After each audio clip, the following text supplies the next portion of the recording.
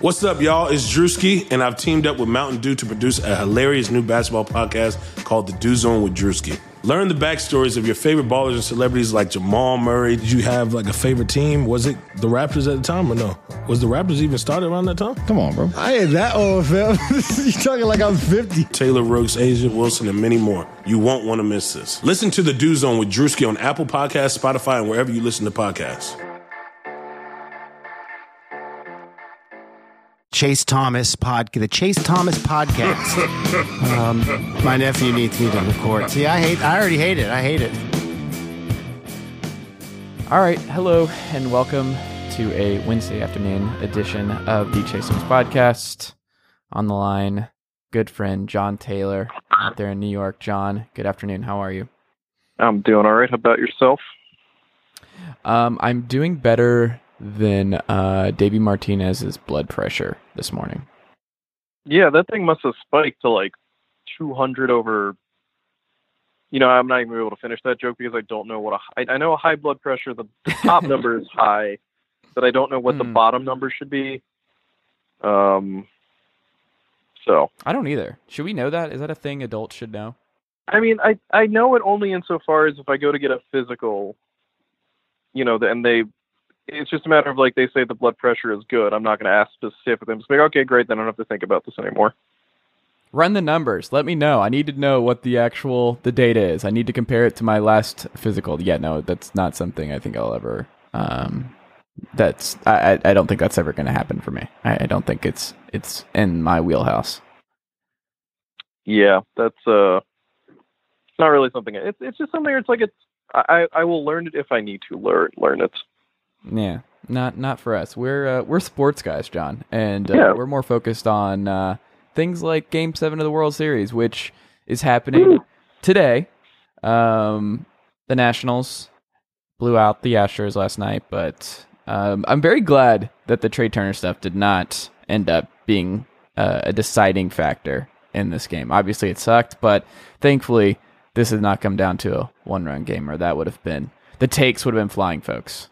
No, that would have been a really bad one, especially for baseball. And I made this point last night online. This has been a really bad month and a really bad World Series for Major League Baseball.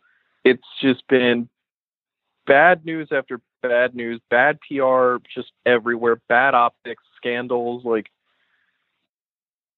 everything that has gone wrong that could conceivably go wrong for Major League Baseball is pretty much. And during this postseason, but I think especially this World Series, it started with the whole, I guess we call it Taubman Gate. I'm sure there's a better way to describe that whole mess. You know, all the conversation around the juice ball stuff, Trump in Game 5, which I don't consider that a scandal necessarily, but I certainly don't think MLB wanted the biggest news story from the World Series after Game 5 to be the president got booed, regardless of whether or not. Scarborough thinks it was a scandal. Right, I'm not, but regardless, like that's not the news they want coming out of the World Series. Is the leader of the country getting booed? Nor is it, you know, a front office member of one of the teams just did something awful and then the team won't apologize for it. You know, on top of everything else with the de-juiced ball, the Tyler Skaggs stuff, which has weirdly just been kind of buried underneath everything else, and I imagine is going to come back with some force. The Rob Drake, you know, the horrible tweets he sent out, you know, and the last thing they need on top of that is then, especially because this World Series also has not been very good. Game 1 was good. Last night's Game 6 was good. The 4 games in the middle, really just not quality baseball. You know, especially the games in Washington where Houston just never, I don't think they ever trailed at any point in those games. I think they were either in the lead or the game was baseball. What do you mean? What about those 4 games? Sorry, not that it's not quality, because these are 2 very good teams. There was just no drama. I never felt like there was any drama, mostly because, like I said, the Astros were leading the whole time. I don't think the Nationals ever took a lead in the 3 games they had at home, and they were just not producing. Like, especially all the struggles they've had with runners in scoring position, it always just felt to me like no matter what the Astros lead was, it felt 3 times bigger. Like the Nationals were just incapable of getting back into a game. And the worst thing is, I think this is probably the worst thing is, though, the Astros put those games away in like the 6th inning or the 7th inning. So there was still a fair number of innings left to play. But by that point, it was like, well, this is just academic at this point. When one team is up 8-1 in the 6th, pretty much it, you know? Not that there's an ideal time for the score to reach blowout proportions, but I think, you know, you prefer it to be later in the game, so more people are just kind of tuning out in the middle. But regardless, I don't think this has been a terribly interesting World Series, and the TV ratings certainly seem to bear that out. Although, granted, you know, TV ratings are a very imprecise way to measure this stuff. But certainly the fact that this has been one of the lower-rated World Series the last few years, for a variety of reasons, but I think people just aren't particularly interested. The games haven't been particularly dramatic, again, with the exception of Game 1 and then last night. So the last thing MLB needs on top of that is, and I made a mistake. I said this was a blown call when I tweeted about it last night. It's not a blown call. It was, by everyone's measure, it was a call made correctly according to the rules in MLB's very long and very difficult to parse rule book. The problem is that it was and that is the problem. It was a judgment call that was theoretically interpreted correctly, but it's nonsense that was the case. So, right. And I think that's the other thing too. It's one thing to blow a call. It's one thing to get a call wrong where it's like, oh, you called the guy safe when he should have been out. But I think it's another thing for the league to have to deal with a judgment call where everyone is just weighing in constantly, being like, well, how is this the case? Like, you know, why is this the rule? Why is this it's interpreted? To me, that almost feels worse in a sense, because then it's just a constant back and forth of, why is this the rule? How do we change it? Should we change? Like, you know, a blown call is almost easier. A blown call is just someone screwing up. This is just something where it's like, the rule as it stands is incomprehensibly stupid. And even though it was applied correctly, it's ridiculous. It's almost like baseball's equivalent of pass interference, where it is just so subjective, or the NFL's catch rule, where it is so subjective that the debate around it just kind of consumes everything else. And so, yeah, it's obviously not just because it was just a bad call in the sense that it wasn't blown, it was just bad. You know, it just should not have happened. I think Jeff Passan tweeted something to the effect of and a lot of other people too, but Passan's is the first one that jumps to mind. Where exactly is Trey Turner supposed to run in that scenario? What is he supposed to do? Like, if he'd gone to the outside of the baseline, he would have been called, theoretically, at least, for being out of the baseline. You know, where like that's the thing, or it's like that, if that is the rule and that's how the rule is interpreted, then either the rule needs to be changed or that needs to be put up for review, and probably better the former than the latter, because I generally don't like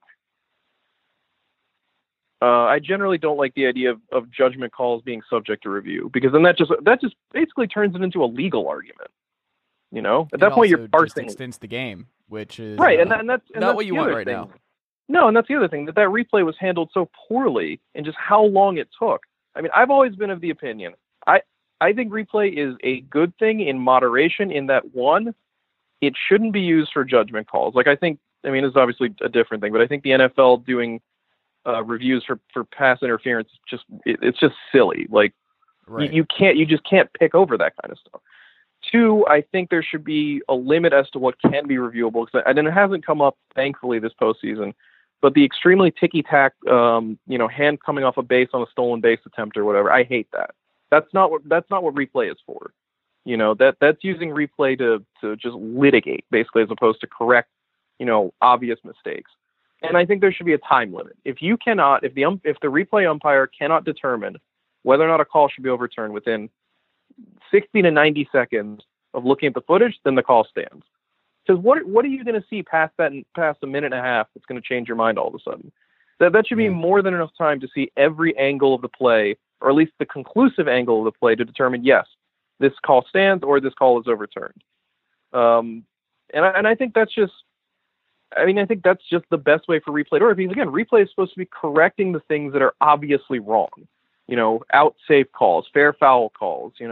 It's not to kind of parse the game down to the molecular level to try to determine, well, is this guy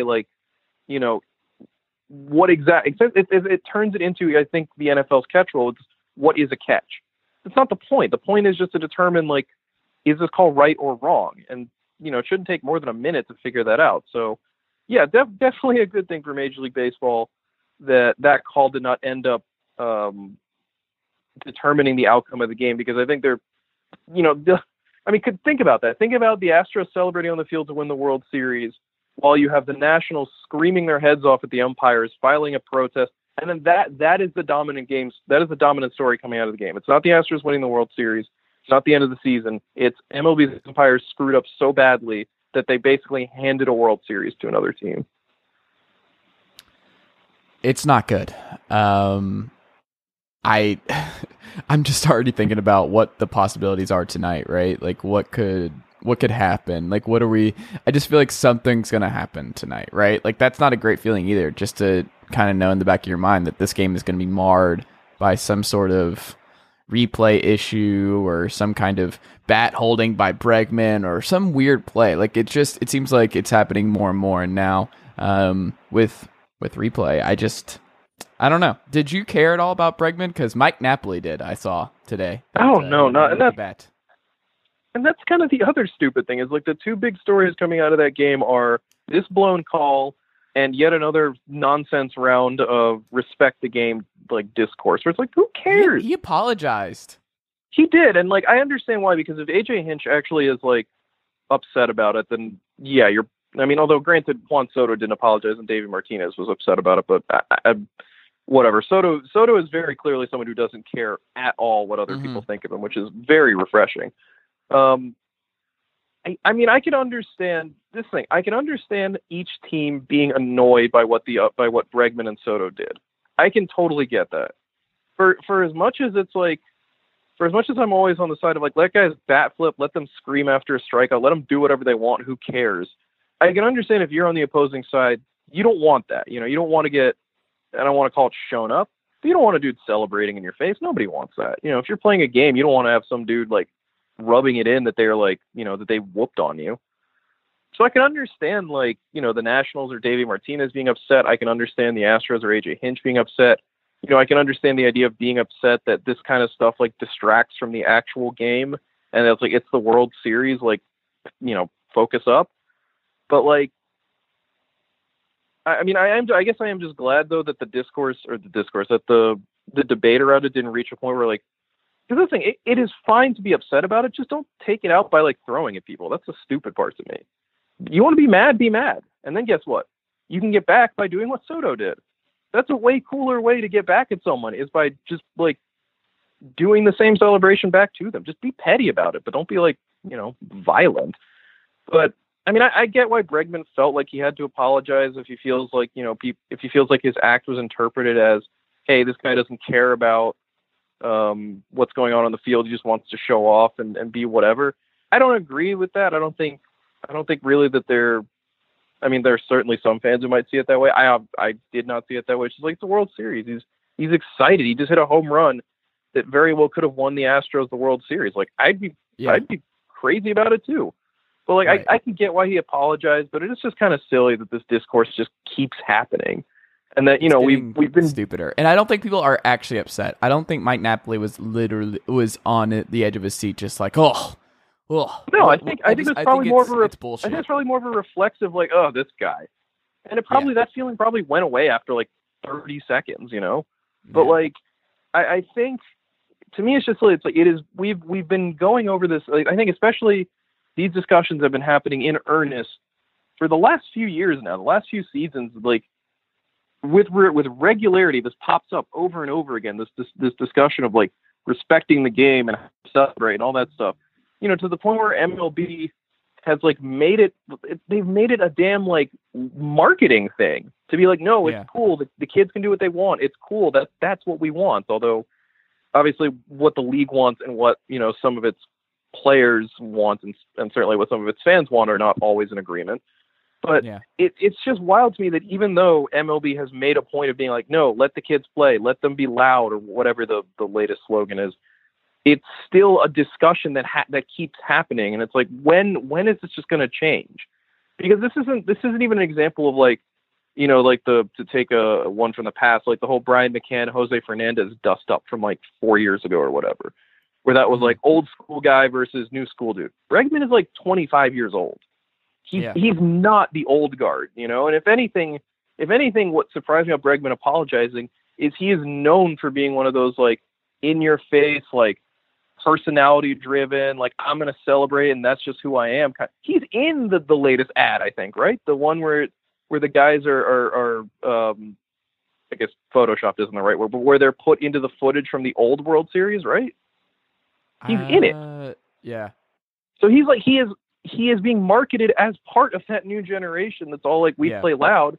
And then he has to come out and say, well, I played a little too loud. And it's like, no, man, just do whatever you want. Like, the thing, nobody threw at you.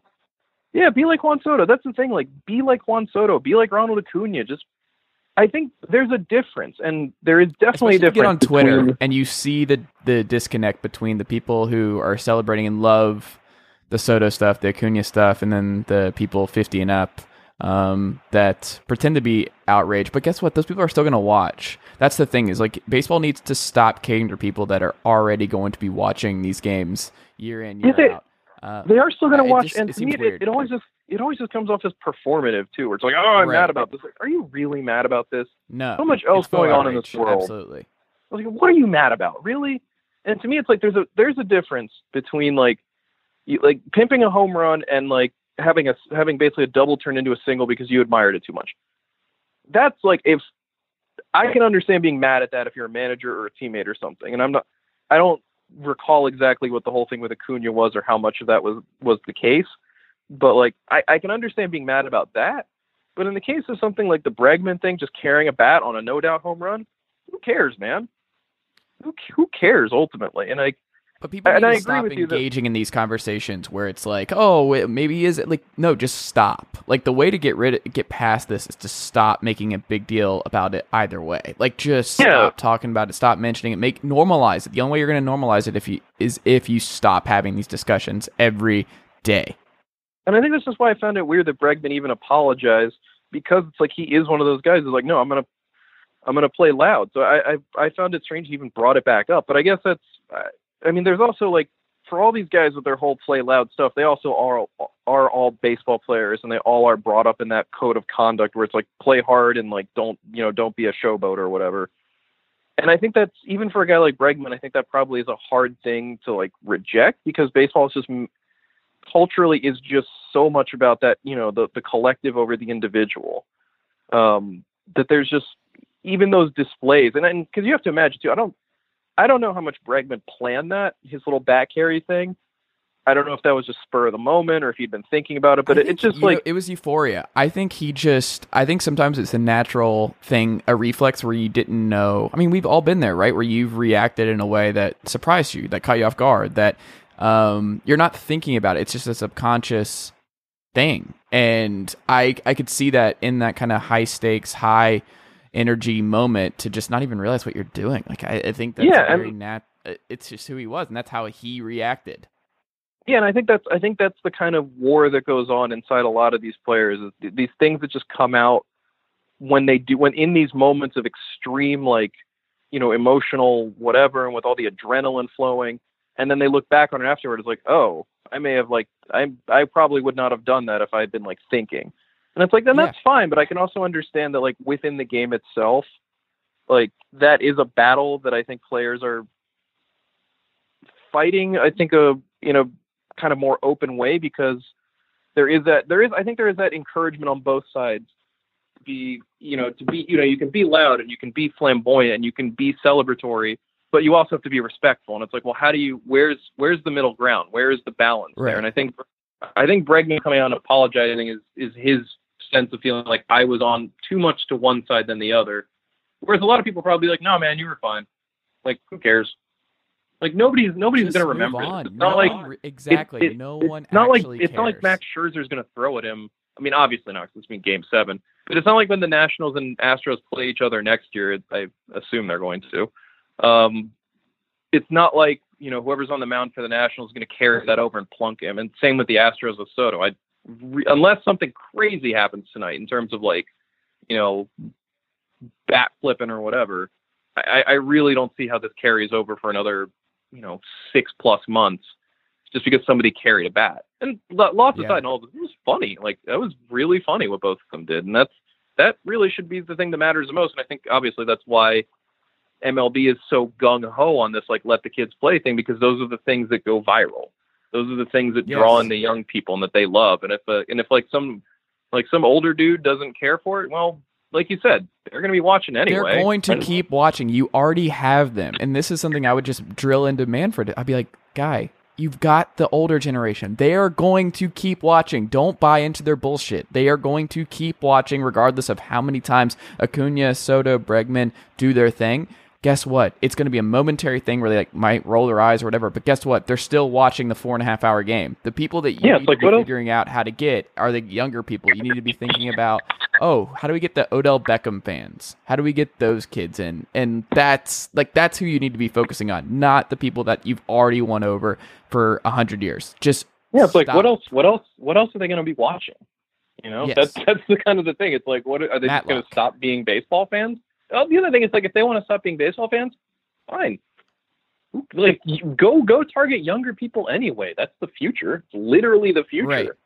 Why do you so desperately want to hold on to these older dudes who don't like anything, as opposed to these young people who are, open to whatever? I could be excited about your product, and you don't have guys who are just negative about the product and where it's going and everything else. Like, you don't. That's just why would you want those people representing your brand? I don't understand it. It's certainly something. I mean, it does seem like MLB. I mean, at the very least, their public face now is, the whole like, yes, young players good, which is cool, and I think it is just a matter of, the further the game goes, and the more players there are who are guys like Soto who are just like, whatever, man, I'm just doing it because I like it, And I think ultimately, like, a guy like Bregman might be the kind of ideal for the game going forward anyway, because I think he's someone who is trying, like I said, to find that balance. And I think the more time goes on and kind of the less of a conversation this becomes, because inevitably I feel like people have to stop caring about it. The more players are going to feel like, you know what, it's okay to do this. It's, shit's fine. Like, they'll find that balance. And I think it's going to be a balance that's tilted more toward, the celebratory aspects and the being excited than it is going to be like apologizing for doing something innocuous. Yeah. I'm ready to move on from this part of it. I'd rather just talk about baseball and talk about just the normal things that other sports do. Like, these are not things that people are talking about in the NBA and NFL stuff. Like, it's not the conversation. The conversation is the games and the players and the performances and everything else. And baseball's got to get past this at some point. Is this how would you explain? I know you tweeted about this a little bit, but how would you explain the ratings dipping for this World Series in particular? I mean, I think there are plenty of reasons. I think just to start, like, baseball doesn't get the same ratings it used to because nothing does. Like, everything on TV has seen its ratings drop, because that's just the reality of the era we live in with the internet and streaming television and a billion other entertainment options for people. Like, that's just like every sport, every primetime program, everything. Nothing sees the same ratings it once used to, and that's nothing is going to change that. That is just literally technology and demographics, because it's also including stuff like cord cutting having an effect. And there's nothing MLB can do about that, just the same way there's nothing the NFL can do about that, or the NBA can do about that, or anyone else, or that Fox or CBS or ABC can do about anything. So that's just kind of the overarching, like, ratings issue. But I think, like, specifically to this series, I think you have, for starters, like, the Nationals and Astros do not have big national fan bases. I mean, I don't think there are too many teams that honestly do. I think it's probably just. I was going to say I would actually make the case baseball is specific in that nobody has like a big national fan base anymore. I think at this point it's really just the two New York teams, the Dodgers and the Cubs, just because they have been around forever and they've been the biggest teams forever. Maybe not so much the Mets, but also because those cities produce a lot of, so to speak, a lot of Cubs fans live all over. Like, any Cubs road game, you will always see a huge pocket of Cubs fans, because every city in America has people from Chicago in it. Same with New York, same with Los Angeles. But you're right. Like, baseball is an extremely regional sport in the way that, the NBA and the NFL are not. I know so many people that rode with the Braves all year long and have not watched a baseball game since the Braves got eliminated. I know a lot of people that did that. Why would they? Because like, they only care about the Braves. They don't. This isn't something where it's like baseball has. Well, baseball does have a LeBron James. He's named Mike Trout, but obviously, since Mike Trout doesn't have the same kind of national, visibility and appeal, like, nobody not nobody, maybe they're the younger kids certainly, but nobody I think of our generation or certainly older than that is watching Angels baseball just for Mike Trout. Or better said, they are not Angels fans because of Mike Trout. People are Angels fans because they grew up in in Orange County. Same way, people aren't necessarily Red Sox fans because of Mookie Betts. I mean, young kids are, but those are young kids growing up in Boston who are Red Sox fans because they love Mookie Betts. And that's where because that's the game they're seeing anyway. That's the only team they're watching because, another part of that is that baseball's national exposure is the Sunday night game of the week on ESPN, a couple games scattered across the week also on ESPN or ESPN2. Fox's kind of baseball imprint has really kind of shrunk. I feel like it used to be way, way bigger when we were younger, having the Saturday game of the week, and now it's, I almost never notice when a game is on Fox anymore. And then if you have cable or a streaming package that has MLB Network, you get games on there, but you're only watching MLB Network if you're already a baseball fan. Nobody is just kind of casually tuning into MLB Network to catch a midweek Cardinals-Pirates game. So, I mean, that's kind of the other thing is baseball doesn't have that same kind of national exposure that the NFL and the NBA do. So you're not seeing the sport on a more regular level. And like you said, if you're a Braves fan, you only care about the Braves. You're not watching this Astros Nationals World Series unless you're a really big, just general baseball fan. But if you're just like a casual Braves fan who only tunes in for that team, what are you going to be watching for? It's not like the Super Bowl. And I think obviously that's also part of it too, is like, the Super Bowl obviously gets enormous ratings. It's one event for 3 hours where even casual fans can watch because it's just a football game. And where people tune in for commercials and people have parties. Nobody does parties for the World Series, no one's going to like rate the commercials for the World Series except for the ones that are the most annoying because we've seen them a million times by now. I think your point is true in that. If it was one game, I think you would see that. It's a series, so you can't do it. And certainly like the NBA finals, I think do better than that, but that's just because the NBA finals invariably star the best teams featuring the best players who are worldwide superstars. Like it's just different. So, yeah. I mean, and that is just a thing, not necessarily unique to baseball. I think the NHL has a similar kind of problem, but obviously on a much bigger scale because the NHL is a much smaller product. But I think the ratings, so even like the ratings are down because of things that are completely out of MLB's control, like cord cutting and streaming services and just the way things operate now. And it's also kind of out of their control because that's just how baseball is consumed. But I think even just specifically, like I said, the Nats and Astros don't really have a national fan base. They're very hyper regional teams. There's no rivalry to speak of between these two teams. There's no history. There's nothing between them that would kind of interest a casual fan. Like if this had been Yankees Dodgers, I think you might have gotten a few more people tuning in because you can sell that history of like these ancient rivals who used to play in the same city and now they're clashing again, and it's the East Coast versus West Coast and the two biggest spenders. There are a lot of really easy storylines. I think the only kind of storyline that would have grabbed people for Astros Nationals that you could kind of sell easily was, aces versus aces, Verlander versus Scherzer, Strasburg versus Cole. And that's kind of more on an actual already established baseball fan level. Because if you're not a baseball fan or if you're not a hardcore baseball fan, if you're just kind of casual, you probably don't know who any of those guys are beyond maybe Justin Verlander and Max Scherzer. Those are not household names. Steven Strasburg, for as good as he is not a household name, nor is Garrett Cole, maybe Zach Greinke. Not Anthony Rendon, not Juan Soto. Like the only player I think most like casual fans know on the Astros is probably Jose Altuve because he's tiny. Yeah. Like beyond that, like George Springer, maybe not even Bregman. I don't think. No, definitely not. Springer. You're talking about guys who are not like, and I think this would have been the case. Like, each team, each good team, I think really only has like 2 or 3 guys max who a casual fan could probably identify. Like the Yankees have Aaron Judge, the Red Sox have Mookie Betts. I don't think Acuna is probably there for the Braves yet, but maybe he's getting there. I don't know. I think he is. I would argue Acuna is there now. The Dodgers have Kershaw, but it's limited. Yeah. It's not the same way where any casual NBA fan can name everyone on the Warriors, or at least everyone on the Warriors starting lineup, or knows that Anthony Davis and LeBron James are playing for the Lakers. Like it's just not the same. So I think there's that this was just kind of a hard series to market to casual fans because there's no rivalry, there's no history, and there's no easy storyline.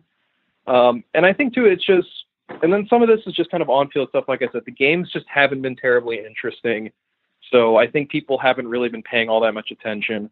I don't know how much the Astros Taubman scandal has kind of played a part, but I know that was obviously all over the news, and that's not something MLB wanted in the least, is for the focus to be on that.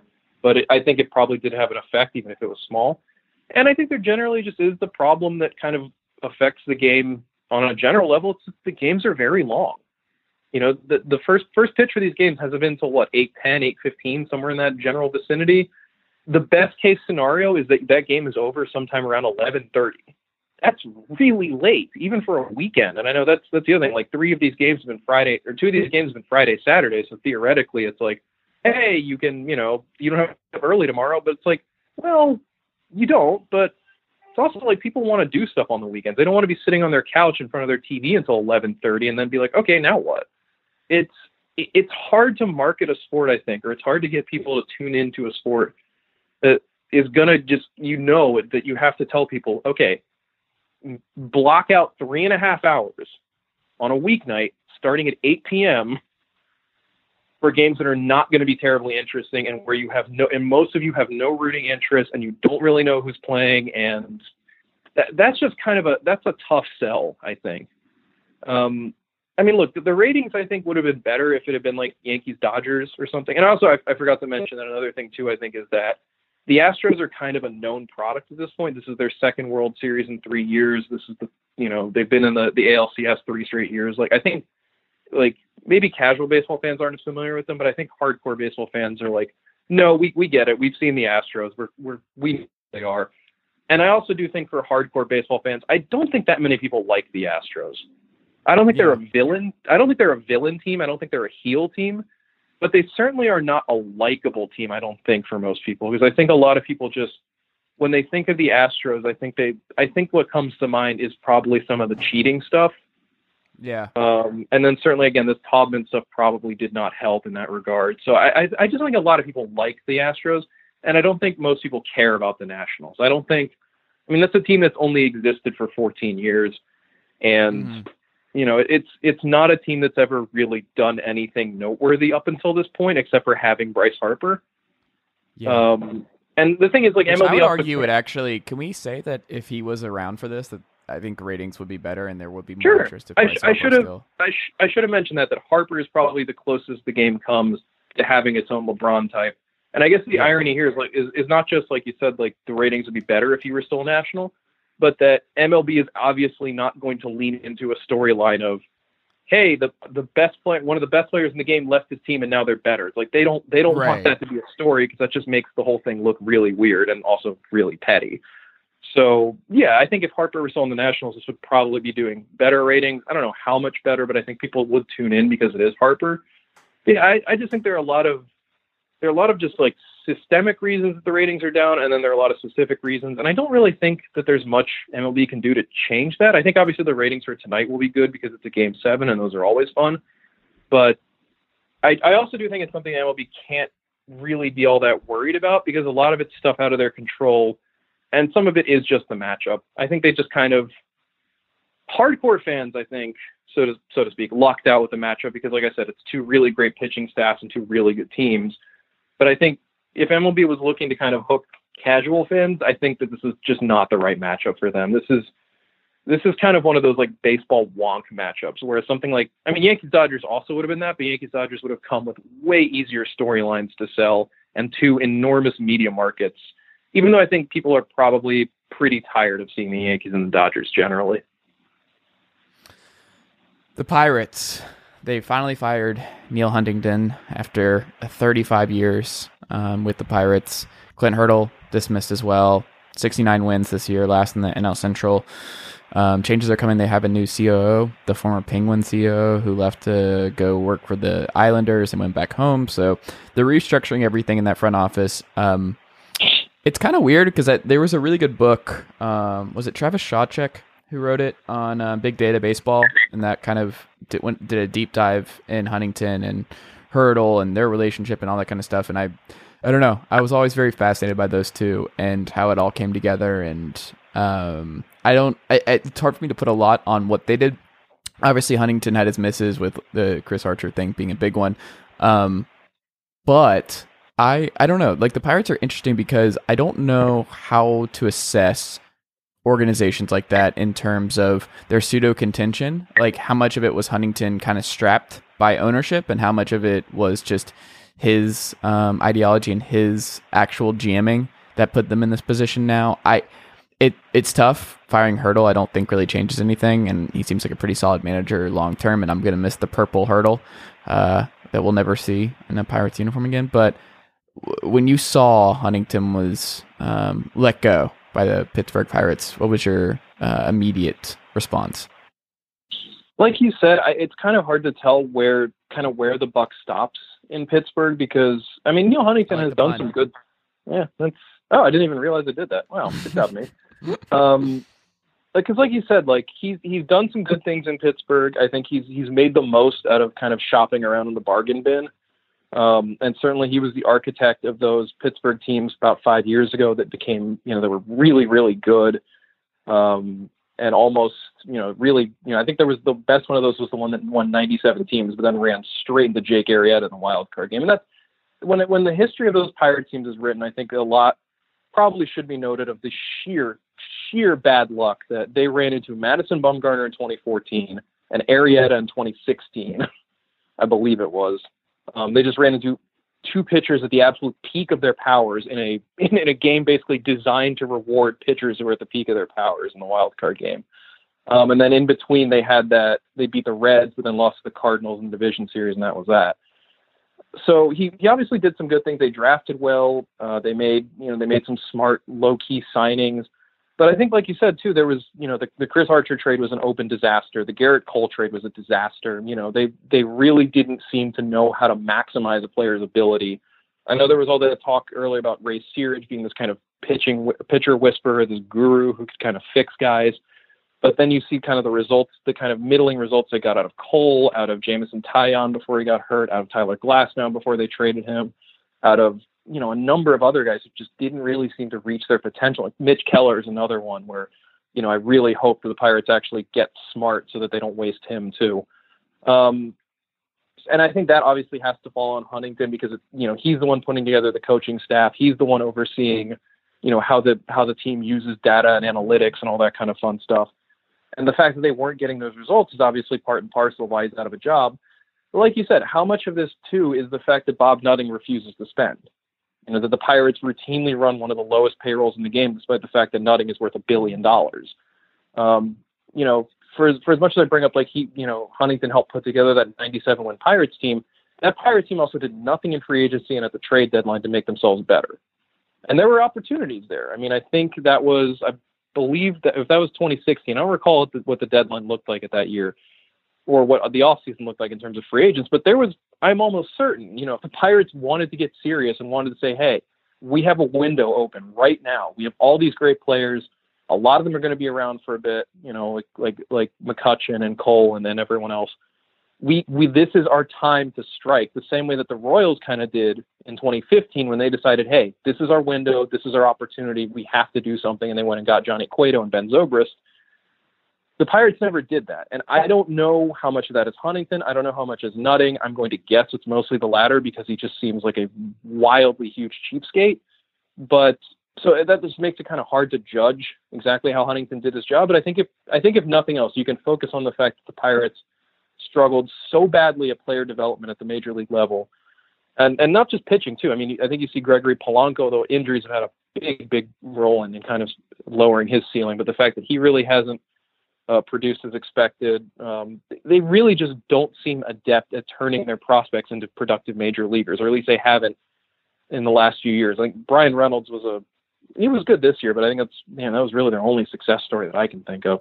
And I guess especially before the rotation is no, and I think Felipe Vasquez was another success story, but he certainly is not a thing that they want to think about anymore.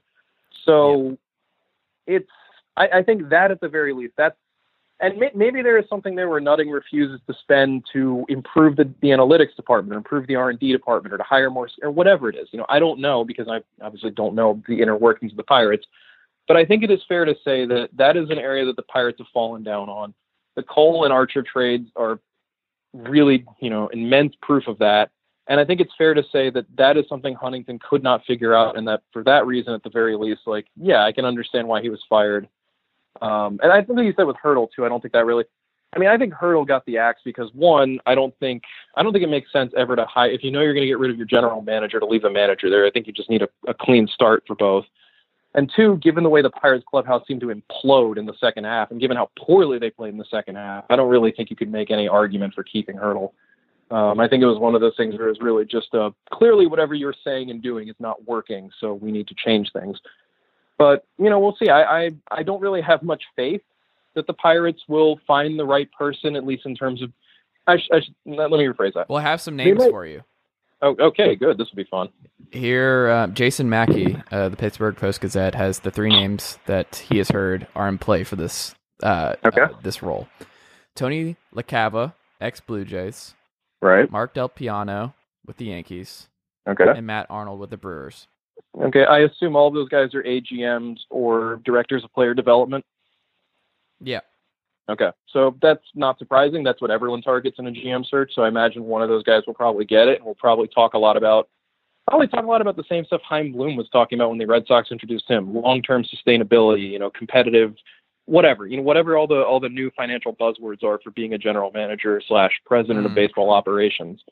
So whoever the Pirates hire, I think will be a very smart young man who understands, baseball. I just don't have any faith that Bob Nutting will give this general manager the tools to improve the team beyond just saying get better at stats. Because we're not going to. Because one thing I definitely took notice of when because I read that the quotes he gave that Nutting gave to Mackey and other reporters, that he talked a lot about wanting to improve from within and wanting to improve the player development and all that fun stuff. But there was never any mention of, and we'll get more active in free agency and bring in quality players. It's like, no, the Pirates have that problem that a lot of other teams kind of residing in that bottom half of the payroll pool kind of run into, which is, since they never want to get involved in free agency and since they never want to spend, all the pressure is on the player development side to kind of turn the prospects into gold and to nail all the little trades and that's just that you're basically just trying to build a team with one hand tied behind your back, which is it's just not a feasible structure. Like, you can't just ignore free agency. That's where you get established stars, or at least it used to be, and it still is. I mean, free agency this year, you can go get Garrett Cole or Anthony Rendon. You can get an MVP caliber player for just money. That's really hard to develop from within, or at least develop from within like that easily. So as long as the Pirates, as long as you have Nutting basically not committing to spending, and certainly nothing he said sounded like any commitment to spend more. If anything, he just kept saying it's like, no, because of our economic system or whatever. And it's like, that's just meaningless buzzword speak for we're not going to spend more. As long as that's the case, I really don't have much faith that the Pirates are going to improve substantially. I think for as long as Nutting owns the team, or for as long as he refuses to spend, unless he gets to be like 80 years old and just goes full Mike Ilitch, like, I think they're always going to be one of those teams that just kind of hovers in that 70 to 81 win kind of dead zone, because they are not good enough, or they are not, unless they hire someone who is really truly some kind of genius. They are not the Rays. They are not the team that is so far ahead in terms of like being on the analytics curve that they can just kind of create a super team on a Marlins budget. That's really hard. That's really, really, really hard. And I don't really have a lot of faith that the Pirates can do that. Not so much because of whoever they hire, but just because it's just really tough. And I think that's something that the Rays' success, I think the same way that the Astros and the Cubs' success in turning their kind of tanking teams into contenders has made everyone think, tanking is just an easy, guaranteed way to go from bad to good. I think the Rays have kind of created a similar feel in terms of like, oh, it's easy to build a self-sustaining good team on the cheap. Look at the Rays, and it's like, no, man, the Rays are both really smart. They're really smart. They're really good, and they're really lucky. Like, you have to nail all three of those to be the Rays. Most teams can't do that because even if you're really smart and even if you're really good, luck isn't always on your side. And I think that's something that teams don't really. I think for as much as we're kind of seeing teams emulate that kind of old Astros Cubs model, which you also can't do anymore because the league has just changed fundamentally in a lot of different ways, I wouldn't be surprised if now if the new hotness now is either what the Red Sox are doing, which is basically kind of emulating Andrew Friedman and the Dodgers and just, kind of the Rays, but with a bigger budget, or just trying to be the Rays, like what I imagine the Pirates are going to do, which is we're just going to try to build a contender at $80 million or whatever it is, which is really hard. And so I think that's going to be, I think that's a large part of why I just don't have any faith that whatever the Pirates do, and I'm sure they'll obviously hire a new GM and a new manager, and there'll be a lot of, talk before next season about the new look Pirates or whatever. I just don't have a lot of faith it's going to translate into anything more than like 75 wins in last place. So. Well, they'll always have the shirts that got removed at a Pirates home game. It was a spin nutting, win nutting. Yeah, that, I like that. Fan was forced to remove. I like that. I also don't like that they removed him for that. And also, Nutting said yesterday that the team has to do a better job of explaining their financial limitations. So things are looking up in Pittsburgh when that's the highlight of your winner is how to explain not spending. Last thing, the Dodgers, a team that is built on just somehow putting together just this incredible player development unit where they just keep putting out guys year after year, Lux being the latest example, while they're still spending a pretty healthy amount of money. But they're never a team that goes big fish hunting. They were never really in on Machado, Harper, those kind of guys. And I remember I've talked with Bill Plunkett of the OC Register several times in the podcast now, and this is something that he stresses is that as much as people like to talk about Friedman, the Dodgers finally pulling the trigger on something big, and that they do have the prospect capital to do something big, that it just they're not going to do that. Like Friedman is just not going to go down that rabbit hole.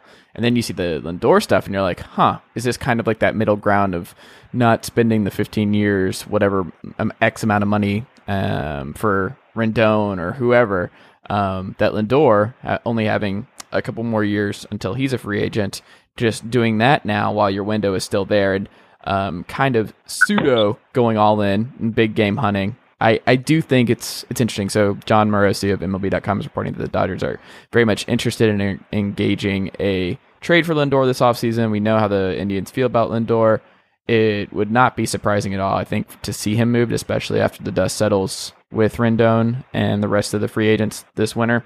Do you think a Lindor trade is a realistic proposition for the way the Dodgers have operated in years past? Do you think just because of the way they were eliminated this round in the playoffs that they will be a little bit more aggressive in how they fix this roster? I mean, and I say fix loosely because it's still a team that won 106 games this year, but I don't know. I think it's fascinating. I think it's something that I could see as more realistic than like a Rendon type or something like that. Yeah, it's interesting because, like you said, this is not, the Dodgers don't do the big splashy, because a package for Lindor is going to be enormous. It's going to cost a lot, and with good reason, because Francisco Lindor is, if not the best shortstop in baseball, definitely top three. It's just strange to consider because he and Seager are basically, they're under the same amount of team control. Lindor is more expensive because he made more in his first year of arbitration than Seager did, and will continue to do so. But it's a trade idea kind of a hard time kind of figuring out, because for the Dodgers, it's like, okay, yes, Lindor is probably an upgrade over Seager, all things considered.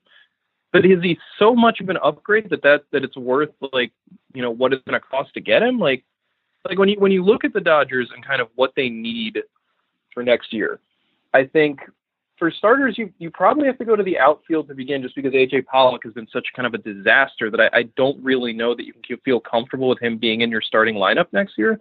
And I know that obviously they have Bellinger, they'll have a healthy Alex Verdugo.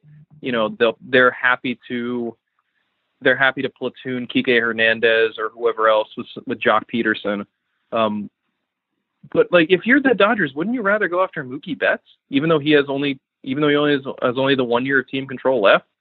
Or wouldn't you rather, figure out some kind of add some pitching depth, get a relief? For as much as it's like, the Dodgers haven't won a World Series in 32 years now, or whatever it is. They keep missing out. They flamed out in the first round this year. You look at that roster, and as good as they've been, what do they really need to add? What big splashy move do they really need to make? I know I just brought up Betts, but I honestly don't even think they need to do that. This isn't a team. I think, to take another example, like Boston, where I think that they need to really kind of contend with the level like the Astros and the Dodgers and the Yankees. They got to do something big, which I don't think they're going to do, but regardless. Whereas with the Dodgers, like, you look at who's under contract for next year, because their only major free agent of note is they might lose Rich Hill, they might lose Hyunjin Ryu. I think at least one of those guys comes back. So they would need to add a starter, at least theoretically. But beyond that, I guess I just don't really see, like, yes, again, Lindor is an upgrade over Seager, but is he so much of an upgrade, or enough of an upgrade rather, that it's worth kind of giving up what it's going to cost to get him? I think I'd rather target something in a different direction. I don't know what that is, because I haven't really, looked at the Dodgers terribly in depth. I mean, maybe this is something where you want to prepare for the future where Justin Turner is, because Justin Turner's only got 1 more year under contract, and he's a free agent, and he's going to be 35 or 36 by that point. So you're certainly not going to bring him back. Maybe you need to figure out what the future is at third base long-term. And maybe that's something where, maybe you move Lindor over there or something. I don't know. I don't think they would do that, but if I'm the Dodgers, honestly, I think maybe that's the direction I'd rather, kind of push my chips into, is figuring out, okay, what's out there third base wise, unless the idea is to move Lindor over there, which again, I don't think makes any sense at all. I think I'd rather cash my chips in for a long-term solution at third base, unless, and I don't know the Dodgers system, off the top of my head. So unless there's an option in there for a long-term third baseman, I don't think that's Gavin Lux. I think they're probably just going to plug him in at second base and move Max Muncy just to be the full-time first baseman now that David Freese is retired. But or you move Justin Turner to first, or they move Justin Turner to first. But regardless, or maybe that's the play. Maybe instead of trading for Lindor, maybe they sign Anthony Rendon and move Turner to first base. I would think that would make a lot of sense. But regardless, I kind of have a hard time seeing a Lindor trade happening, if only because it doesn't really address a position of need. It would very much be a luxury upgrade, and like you said, the Dodgers just don't do that. Every acquisition they make, even the closest I think I've ever seen them get to a luxury upgrade in the last years is Yu Darvish, and that wasn't so much a luxury upgrade so much as it was, hey, we need an additional starter for the postseason, and Darvish is the best available, and we can get him for a price we think is fair. Let's go get him. Lindor to me feels like something that would just be, like I said, a luxury. It's like, hey, we can do it, so why not? And it's like, well, I think if I were Andrew Friedman, I'd probably have a few other items higher up on my list than swapping an all-star shortstop for a somewhat better all-star shortstop. Yeah, it's gonna be interesting, and I do hope ultimately what I really just want is Lindor to get away from Cleveland. That's well, yeah. I mean, I am not against the Indians trading Lindor, because they clearly are just not committed to winning with him. So as much as it's going to hurt Indians fans, and I feel bad for them, please put him on a team that's going to win. Like, he deserves that. He deserves a chance to win. And also just not talk shit about him going into the season, and not calling him a leader, and just doing all this other stuff. Moving on from Brantley for no real reason when they were close, like just all kinds of dumb stuff. So I'm very much here for a Francisco Lindor trade. But we'll have to see. So last thing, and then we'll go. Who do you have winning tonight? How does this Game 7 play out? I don't know. I mean, I'm leaning toward Washington just because they with Scherzer on the mound, assuming he is fully healthy or close enough to it. I think that's an advantage, because I think Greinke just has not looked good this postseason, and he doesn't, like, none of his starts have been ones where you're like, oh, it was just a couple mistakes. Like, no, he just has not looked good. But it's tough because I can see it either being like Scherzer just clamps the Astros down and the Nationals scratch out a few runs and hold on from there, or the Astros just blitz him immediately and just like take a big lead and just kind of hold on because they can just. Because I think the real, I don't want to say X factor because I hate that phrase, but the real question mark I think is how much can Garrett Cole give the Astros? If Greinke labors through the first 3 innings, gives up a run or two, just doesn't look like he's got it. If can AJ Hinch deploy Garrett Cole and for how long? I think that might be the thing that ends up swinging Game 7 is the availability of Garrett Cole and how many innings he can throw. I can't imagine it'll be more than 2, but if he can get 6 outs somewhere in there, or if he can come in and get a few outs in relief of Greinke if Greinke's not looking good, that's obviously because the Nationals don't have anything like that. The only thing they can do is maybe bring in Patrick Corbin for like an inning, and that's certainly not the same level of upgrade, so to speak, that the Astros can do with Cole. Although I will say, I think if I had to imagine what Davey Martinez's ideal is, it's 6 or 7 out of Scherzer. If it's 6 out of Scherzer, you get an inning out of Corbin, and then an inning apiece out of Doolittle and Hudson. I don't think he goes to anyone who is not Corbin, Doolittle, or Hudson in this game unless it goes extra innings or Scherzer gets knocked out in like the second. And even then, I think he might be hesitant because there is just no, and that's also going to be a thing for the Nationals that they don't have any room to use anyone basically other than 3 pitchers out of their bullpen, whereas the Astros can feel comfortable with anywhere from I think 5 to 6 guys coming out of there. So that's also going to make a difference for them. That the Nationals really need Scherzer to go at minimum 5 innings, absolute minimum 5 innings, ideally 6, and in a perfect world 7+. I think if they can get 6 to 7 innings out of him that are 6 to 7 good innings out of him, I think it's probably the Nationals game to win. Otherwise, I feel like the Astros have just more depth all over to kind of, because that's the thing in a winner take all game, depth is really important just in how many guys you can just throw out there. And I think, like I said, the availability of Cole is going to have a really big impact there too. All right. I'm still going to go Astros. I think the best team wins tonight, so we'll have to see. But either way, it's going to be fun. John, always a pleasure talking baseball with you. Is there anything you would like to plug before we get out of here? No, I think I'm all set. Like I said, I got the Red Sox essay for the BP Annual this year, which should be, now that they have a general manager or president of baseball operations or whatever Heimblum is. That should at least be an interesting piece on kind of what the next step is for the Red Sox. And like I said, kind of their transition into Dodgers East. But aside from that, Ben Cherington, who? Yeah, Ben Cherington, she's still hanging out with the Blue Jays, I think. But we shall see. Otherwise, just kind of keeping the lines open and seeing what's out there. All right, John, thank you so much, and I will talk to you soon, buddy. Thanks, man.